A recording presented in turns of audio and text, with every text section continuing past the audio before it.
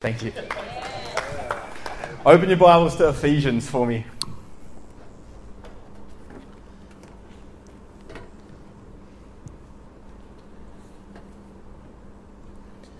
One day I'll be ready to stand up here, I promise, but not today. Ephesians.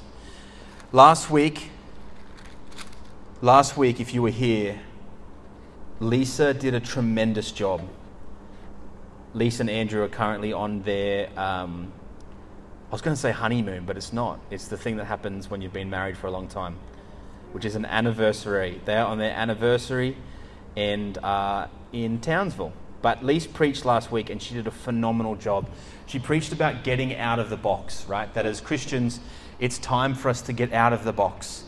And there's been this somewhat urgency on my heart for the last little while for us as a church to wake up.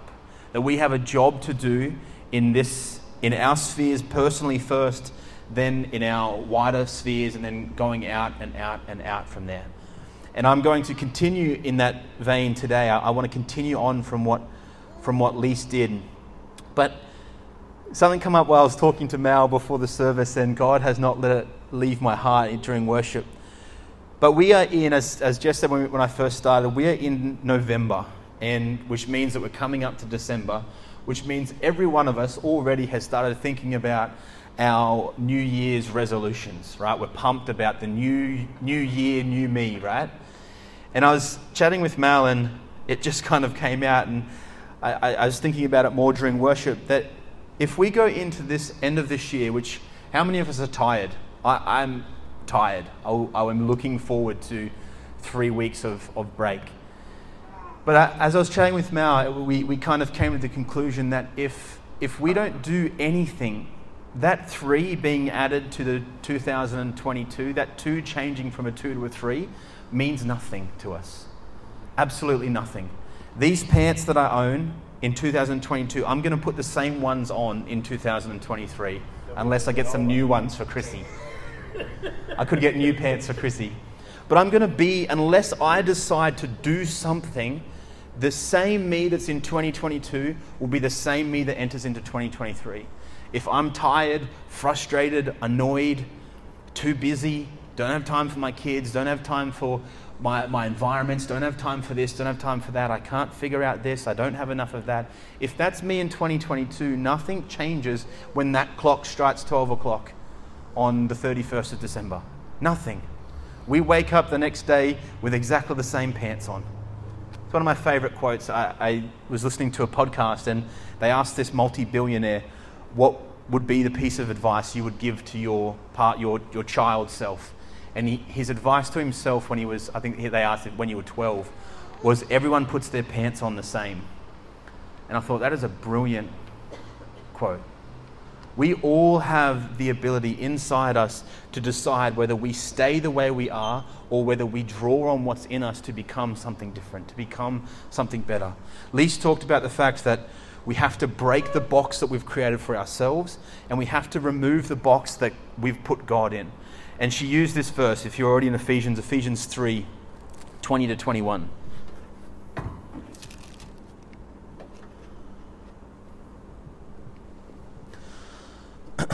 It says this, "Now to him who is able to do far more abundantly than all we ask or think according to the power at work within us. To him be glory in the church and in Christ Jesus throughout all generations forever and ever. Amen." Now, if we've been in the church for a while, we've probably seen this as a fridge magnet or a bumper sticker, or someone's posted it up on a photo of a coffee cup or some nice memed picture. But there's so much nuance to this, and I think Lise used it in an incredible way, but I think we can also draw deeper into it because there's so much that happens in this verse that Paul, the author who's writing to the church in Ephesus, is saying to them that you can do far more than you understand when you fully understand this point. It's Christ in you that allows you to draw on the abundance that he is talking about. Before I break the verse down, I want to show you something. Paul wrote the letter to the Ephesians, right? And in that letter, we see a lot of incredible stuff. We see verses like that there's grace in our faith. We see that we're one body in Christ. We're one in Christ. We see the incredible Ephesians 4 gifts of the Spirit. We see how to walk in love and how to love our spouse and to walk in honor of our spouse. And we see in the last verse of Ephesians, we see the whole armor of God, right? We've used these verses time and time again to empower us and to quote, to say, look, God's given us the tools. But turn your Bible to Revelations 2. Revelations 2.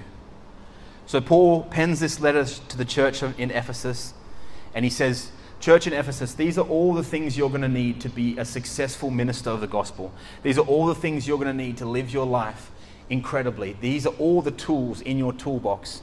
But then in Revelations 2, chapter 1, we see Jesus, the angel of the church, write the words to the church in Ephesus, and he says this, To the angel of the church in Ephesus write, the words of him who holds the 7 stars in his right hand, who walks among the 7 golden lampstands. I know your works, your toil, and your patient endurance, and how you cannot bear with those who are evil, but have tested those who call themselves apostles and are not, and found them to be false. I know you are enduring patiently and bearing up for my name's sake, and you have not grown weary, but I have this against you, that you have abandoned the love you had of first. Remember therefore from where you have fallen, repent, and do the works you did at first. If not, I will come to you and remove your lampstand from its place, unless you repent. Yet this you have, you hate the works of the Nicolaitans, which I also hate. He has an ear, let him hear what the Spirit says to the churches. To the one who conquers, I will grant to eat the tree of life, which is in the paradise of God. He says to the church in Ephesus, you have done all these amazing things, church. You have lived in love. You have succeeded in loving your spouse. You have understood one body. You've done all these incredible things at the very start. And he says, but I have this one thing against you. You forgot your first love. You forgot the very thing that we started this whole journey for. You forgot the fact that Jesus is who he says he is. You forgot the fact that you come to me first. You live from me first. The reason that you were to have done all this was for my sake. And he says, I like that he says at the end, he says, go back to what you had at first. You've abandoned all that you laid before you. Go back to that. Go back to Jesus and the understanding of who he is and what he's doing in your life. Lay down all the other stuff. You've done it well, but you forgot this thing. And it's interesting that he says to them, he says, if you do not repent, if you do not go back to your first love, I will remove your lampstand. In this prophetic picture, the lampstand speaks of the thing that allows people to see their light. It's their platform, their position, right? They could see the Ephesians. They knew who they were. They were a people of renown because of the way the gospel was presented to them. And Jesus says, if you don't go back and do it for me once again, I will take it from you. Nobody will know who you are. Nobody will know of the greatness of which you've done. Nobody will know of the work you've laid before him. I will take what I have given you, I will take it from you. If you fail to remember why you did it. And I think for me in this, what's key is that this can become a job. This can become, for all of us, church can become something we do. Christianity can be something we tag on. But what the angel is saying to the church in Ephesus is that there is a reason I have called you, church. There is a reason that I have asked you, sons and daughters, not because it's convenient, not because it's something that I think you need, but because I was and am your first love. And I was challenged during the week to remember what it was like when I first got saved, to remember the beauty and the purity of knowing Christ for the first time. There's this absolute pureness where nothing can hinder the way I see Christ in that moment. When you see somebody first saved, they can have all of the naysayers tear them apart, say it's a waste of time, or you'll get this or you'll get that. But there's absolute beauty and glisten in their eye of, I know what I saw, I know what I have. And what the angel is saying to the church in Ephesus is he says, I will take it all from you if you don't go back to that. And I don't want this to be a challenging message. I really want it to be an uplifting message. But there is some severity and there is some serious position here that the angel gives the church in Ephesus. I've given you all the tools, but the moment you make it about anything but me, you have lost your way. You have lost what I called you to. Go back to Ephesians for me. Ephesians 3.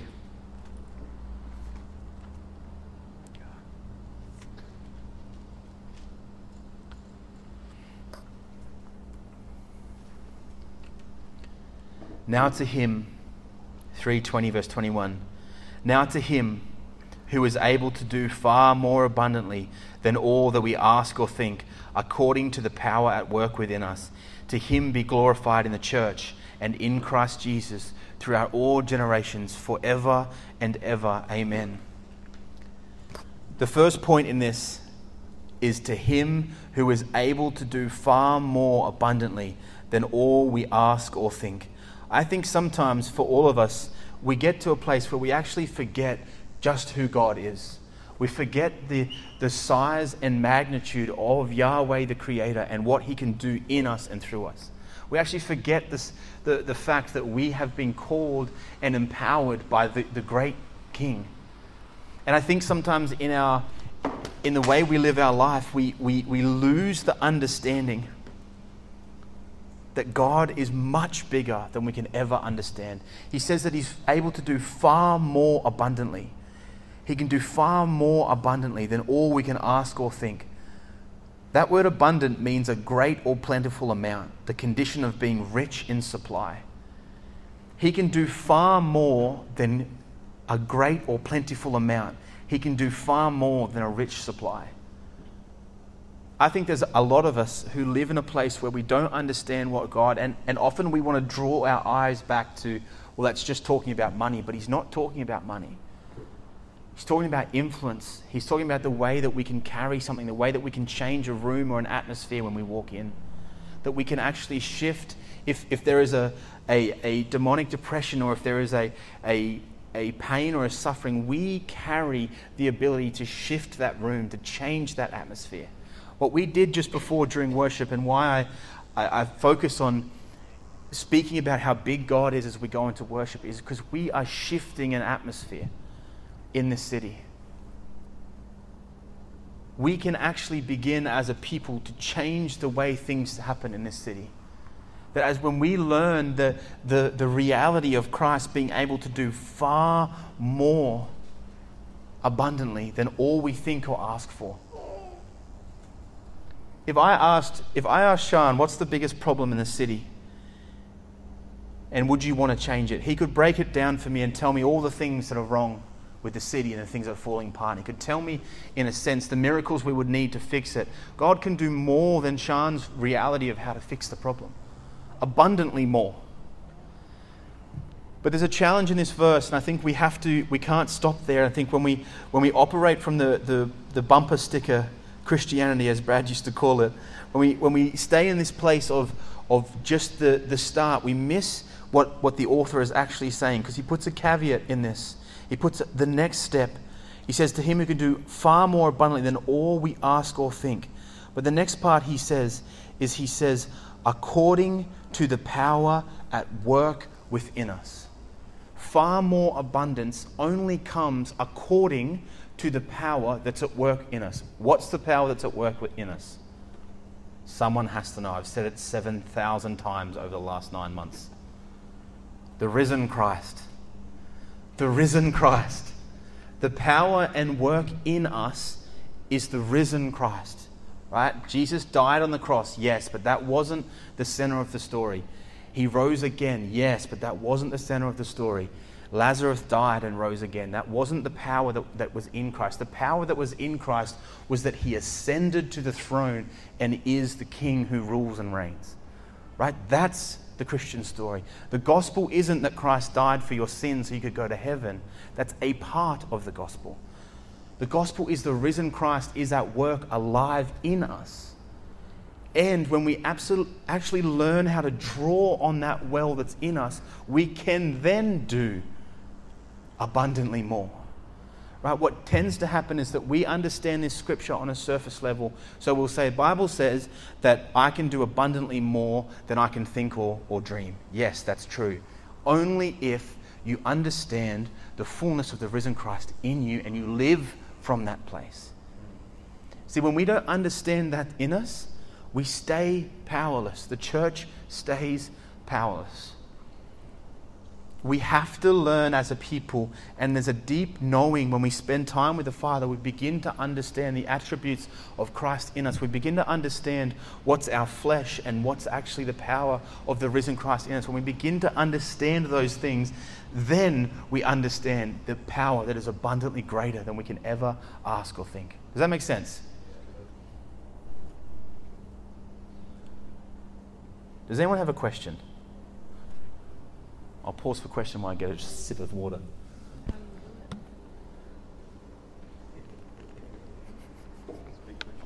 Is that your question? How you do it? I'm so glad you asked, Jess.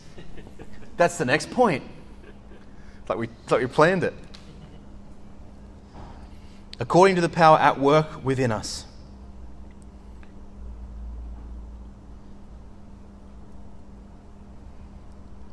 How do we do it?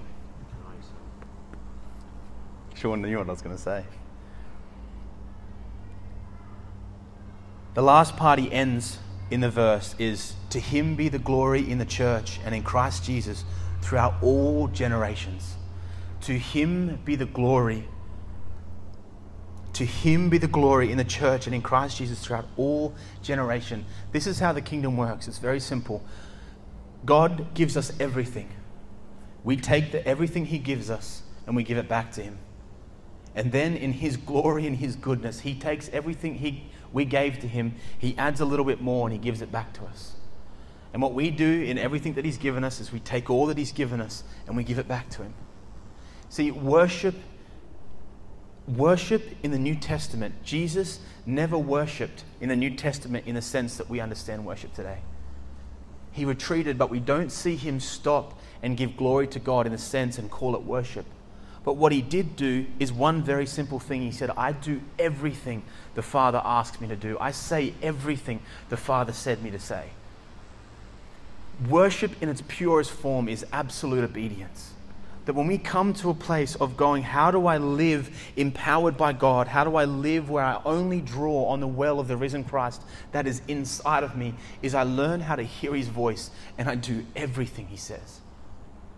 See, if Christ in the Father and the Father in him is the author of all life, then I think he knows how I should live my life. If the author of the story told me everything of how to live, that's the closest place I can live to perfection, right? If the guy who built the IKEA desk was there with you when there was thousands of parts spread on the floor, you're going to intently listen to the guy because he knows what to do. The simplicity of the gospel of Jesus Christ is to know him. Because when I know him, that's why I implore people to read this book. Not because it makes you a good boy or girl, not because you'll get good ticks at school, not because then you'll know it and can win an argument against someone who doesn't read it, but because this is one of the simplest and easiest ways in which we come to know him. And once we come to know him and we know his voice, when he says, Sean, don't do that, we don't do that. Or when he says, Sean, do that, we step there and it just all makes sense. But the reality, the thing we can never ever misunderstand is that it's glory to him in the church and in Christ Jesus throughout all generations forever and ever. See, what Ephesus forgot, what the church in Ephesus forgot, was their first love. They understood that they had to be a good church, but they misunderstood why they were doing it. Because of the love of Jesus Christ. See, when we understand that there is a reason we are doing this, we understand that there is a reality, God, you asked me to do it.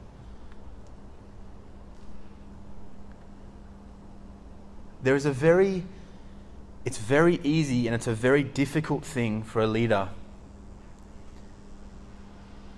to stand in a place where it seems like things aren't working. It seems like less people are showing up, less people are engaged, less people are caring. It's a very easy step to say, well, this isn't working. Let's move on to the next thing. But when God's asked you to do it, you can't move on.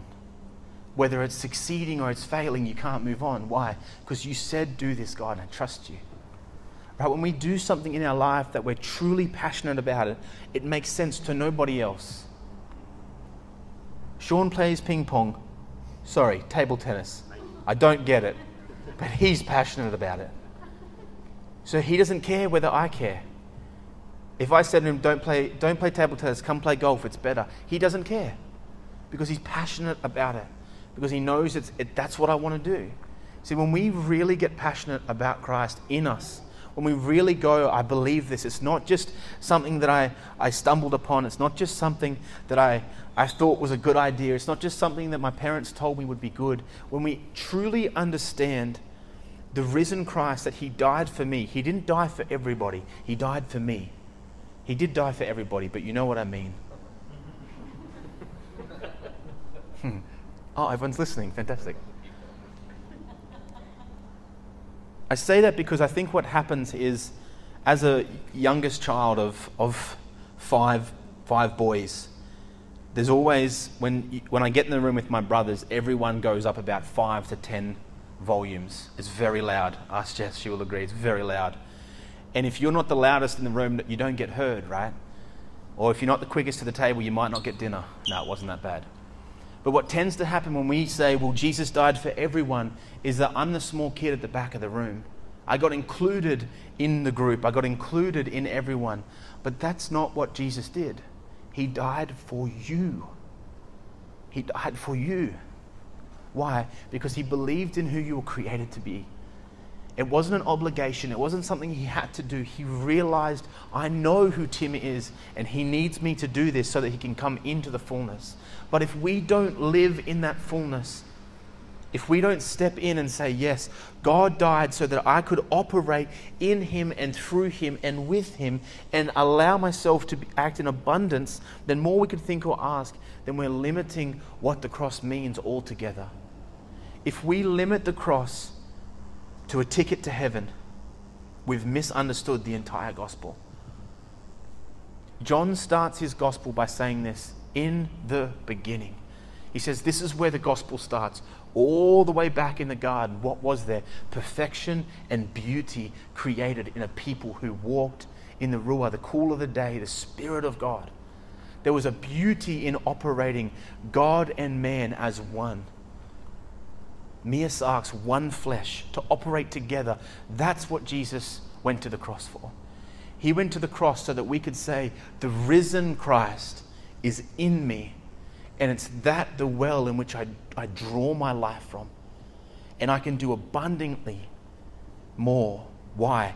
Because he is in me. For what purpose? To bring glory to the Father. That's what the verse means. It doesn't mean I can go and be the biggest CEO in all the world and make all the money and change the world and then go, look how good I did.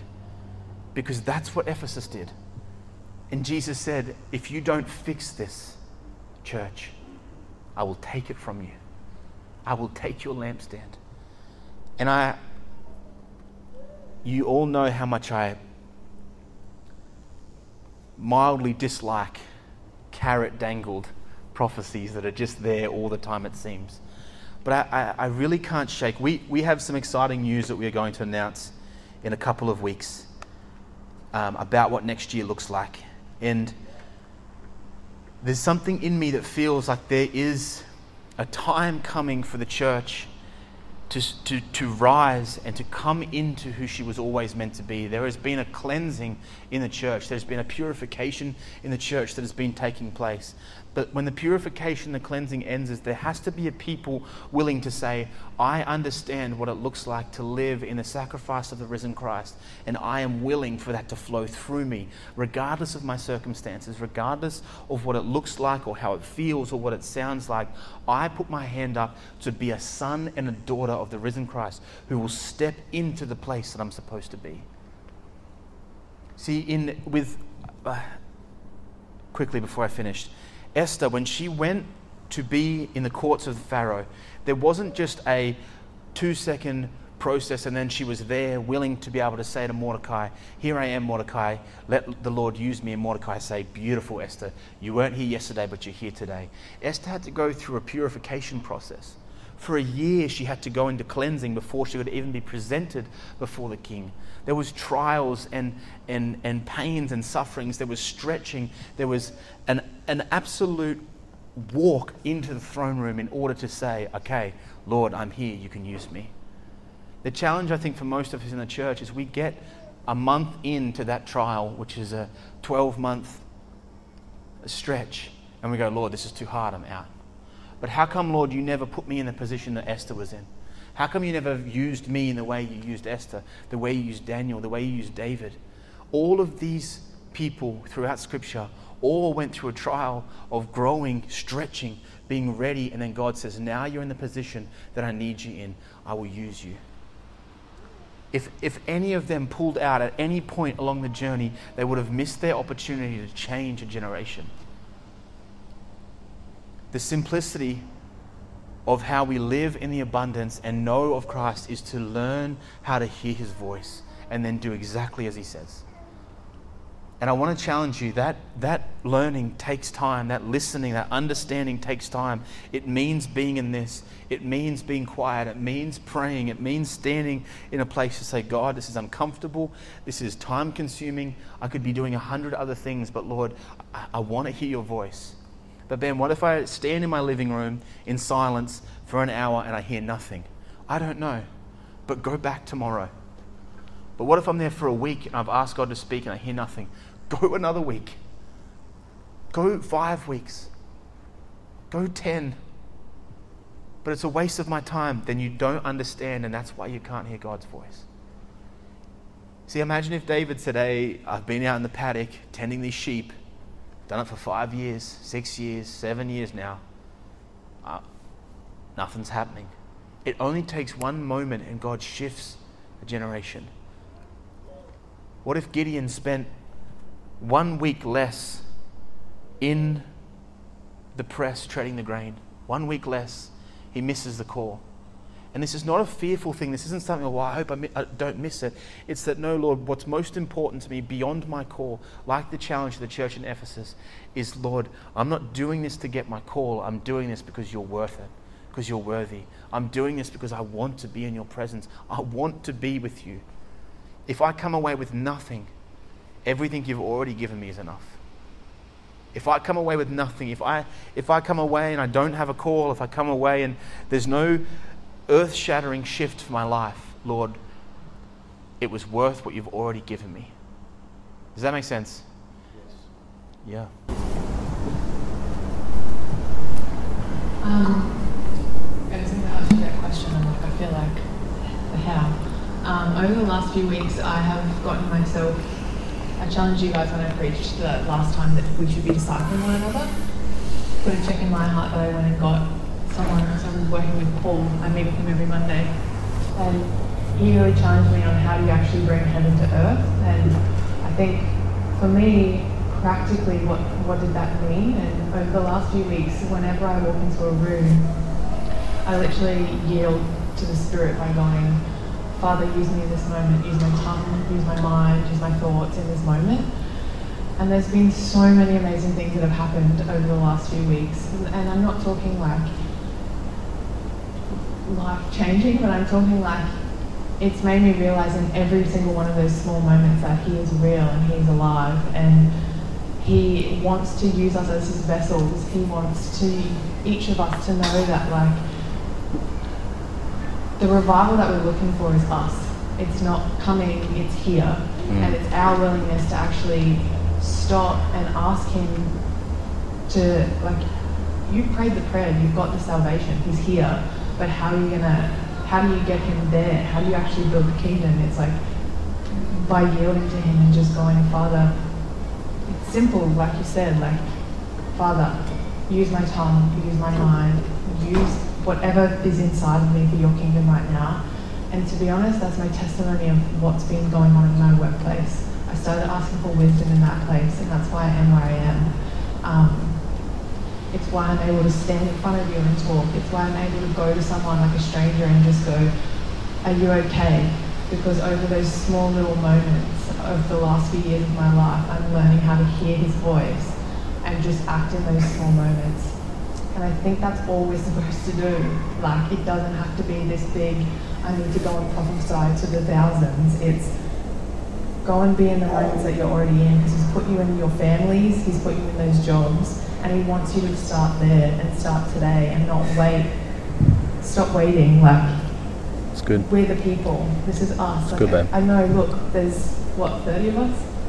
But it's here and it's now, and I know from the bottom of my heart that he is real, and it is not as scary as we think it is, but it just starts with yielding and just going, I have no idea what's going to happen, but Lord, use me in this moment. It's good, babe.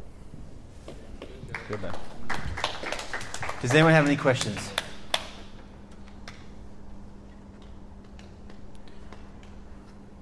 Once, twice, thrice. Let's stand. Let's stand.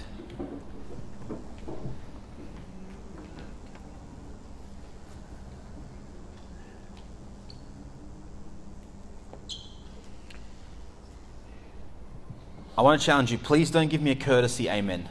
If you don't, amen to the courtesy amens. If you don't agree with what I'm about to pray, please don't say amen. Because amen means make it so, establish it, right? When we say amen, we're agreeing with what the person has said, and we're asking God to establish what they have said amongst 2 or 3 witnesses, right? That was the original understanding of amen. So what I want to do right now is pray something that's on my heart, and if you don't agree with it, don't say amen. But tonight, before you go to bed, or when you have a quiet moment, pray and ask God to reveal something in you. But Father, we come before you right now, Lord. God, we stand as a group of people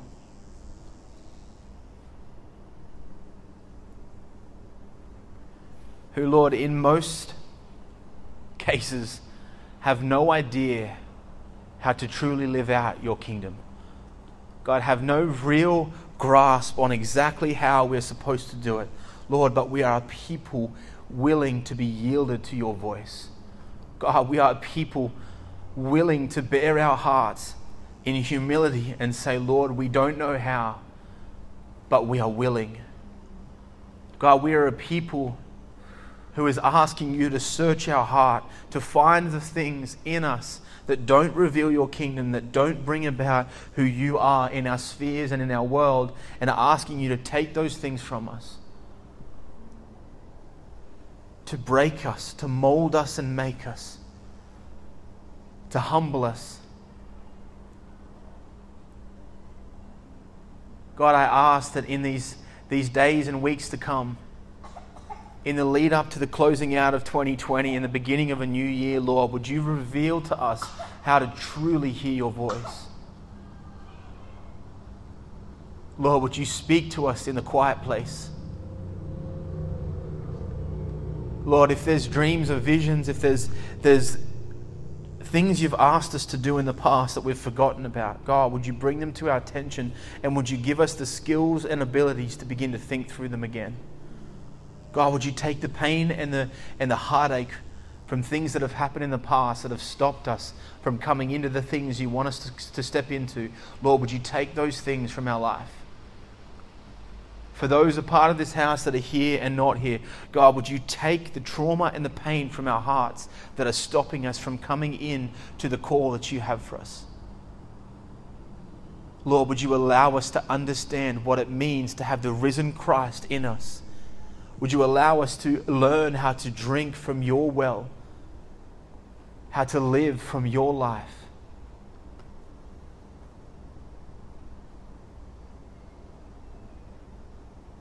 Lord, lastly, would you show us how to come back to our first love? For those of us who've been saved for a long time, or for those of us who have just been saved, who have just understood this, Lord, would you allow us to truly come back to our first love, to you, Jesus? Those things that we've done in vain, those things that we've done out of something we think we have to, Lord, would you show us how to make it about you again? Lord, we heed the challenge to the church in Ephesus. And we ask, would you reveal it in our hearts so that we can change our hearts and come back to you? We love you, we honor you, Jesus, and we glorify your name. You are the great King in whom we serve, and we worship you in this place. In your beautiful name we said, amen.